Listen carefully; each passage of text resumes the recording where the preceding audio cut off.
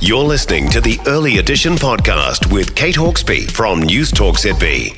If you live long enough, I guess you'll get to see everything either change or completely die out. On Friday, the news that Wellington's grand old lady of the Fourth Estate is to have a makeover.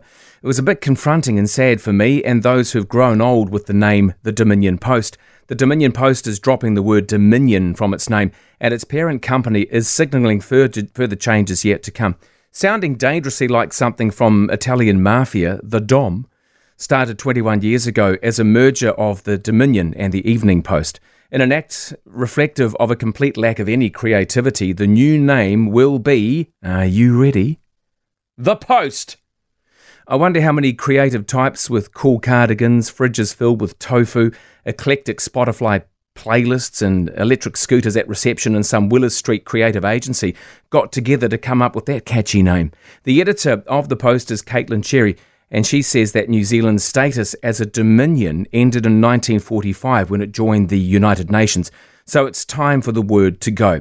She says they thought carefully about what they wanted the Post to represent now and into the future. For the next fortnight, they'll be having morning teas and farewell to the past dinners before launching the Post.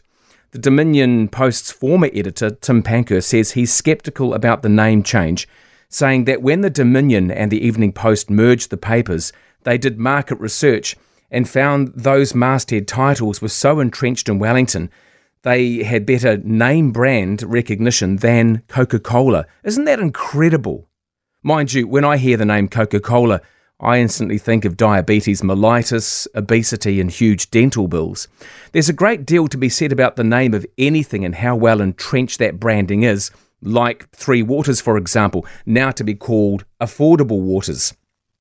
I guess the premise is that if you say it out loud repetitively for long enough, you'll begin to believe it, just like positive affirmations and the power of placebo in a medical trial.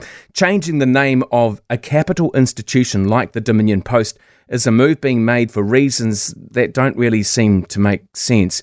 But as their editor says, there's more change to come. So, brace yourself, Wellington. For more from Early Edition with Kate Hawkesby, listen live to News Talk ZB from 5 a.m. weekdays or follow the podcast on iHeartRadio.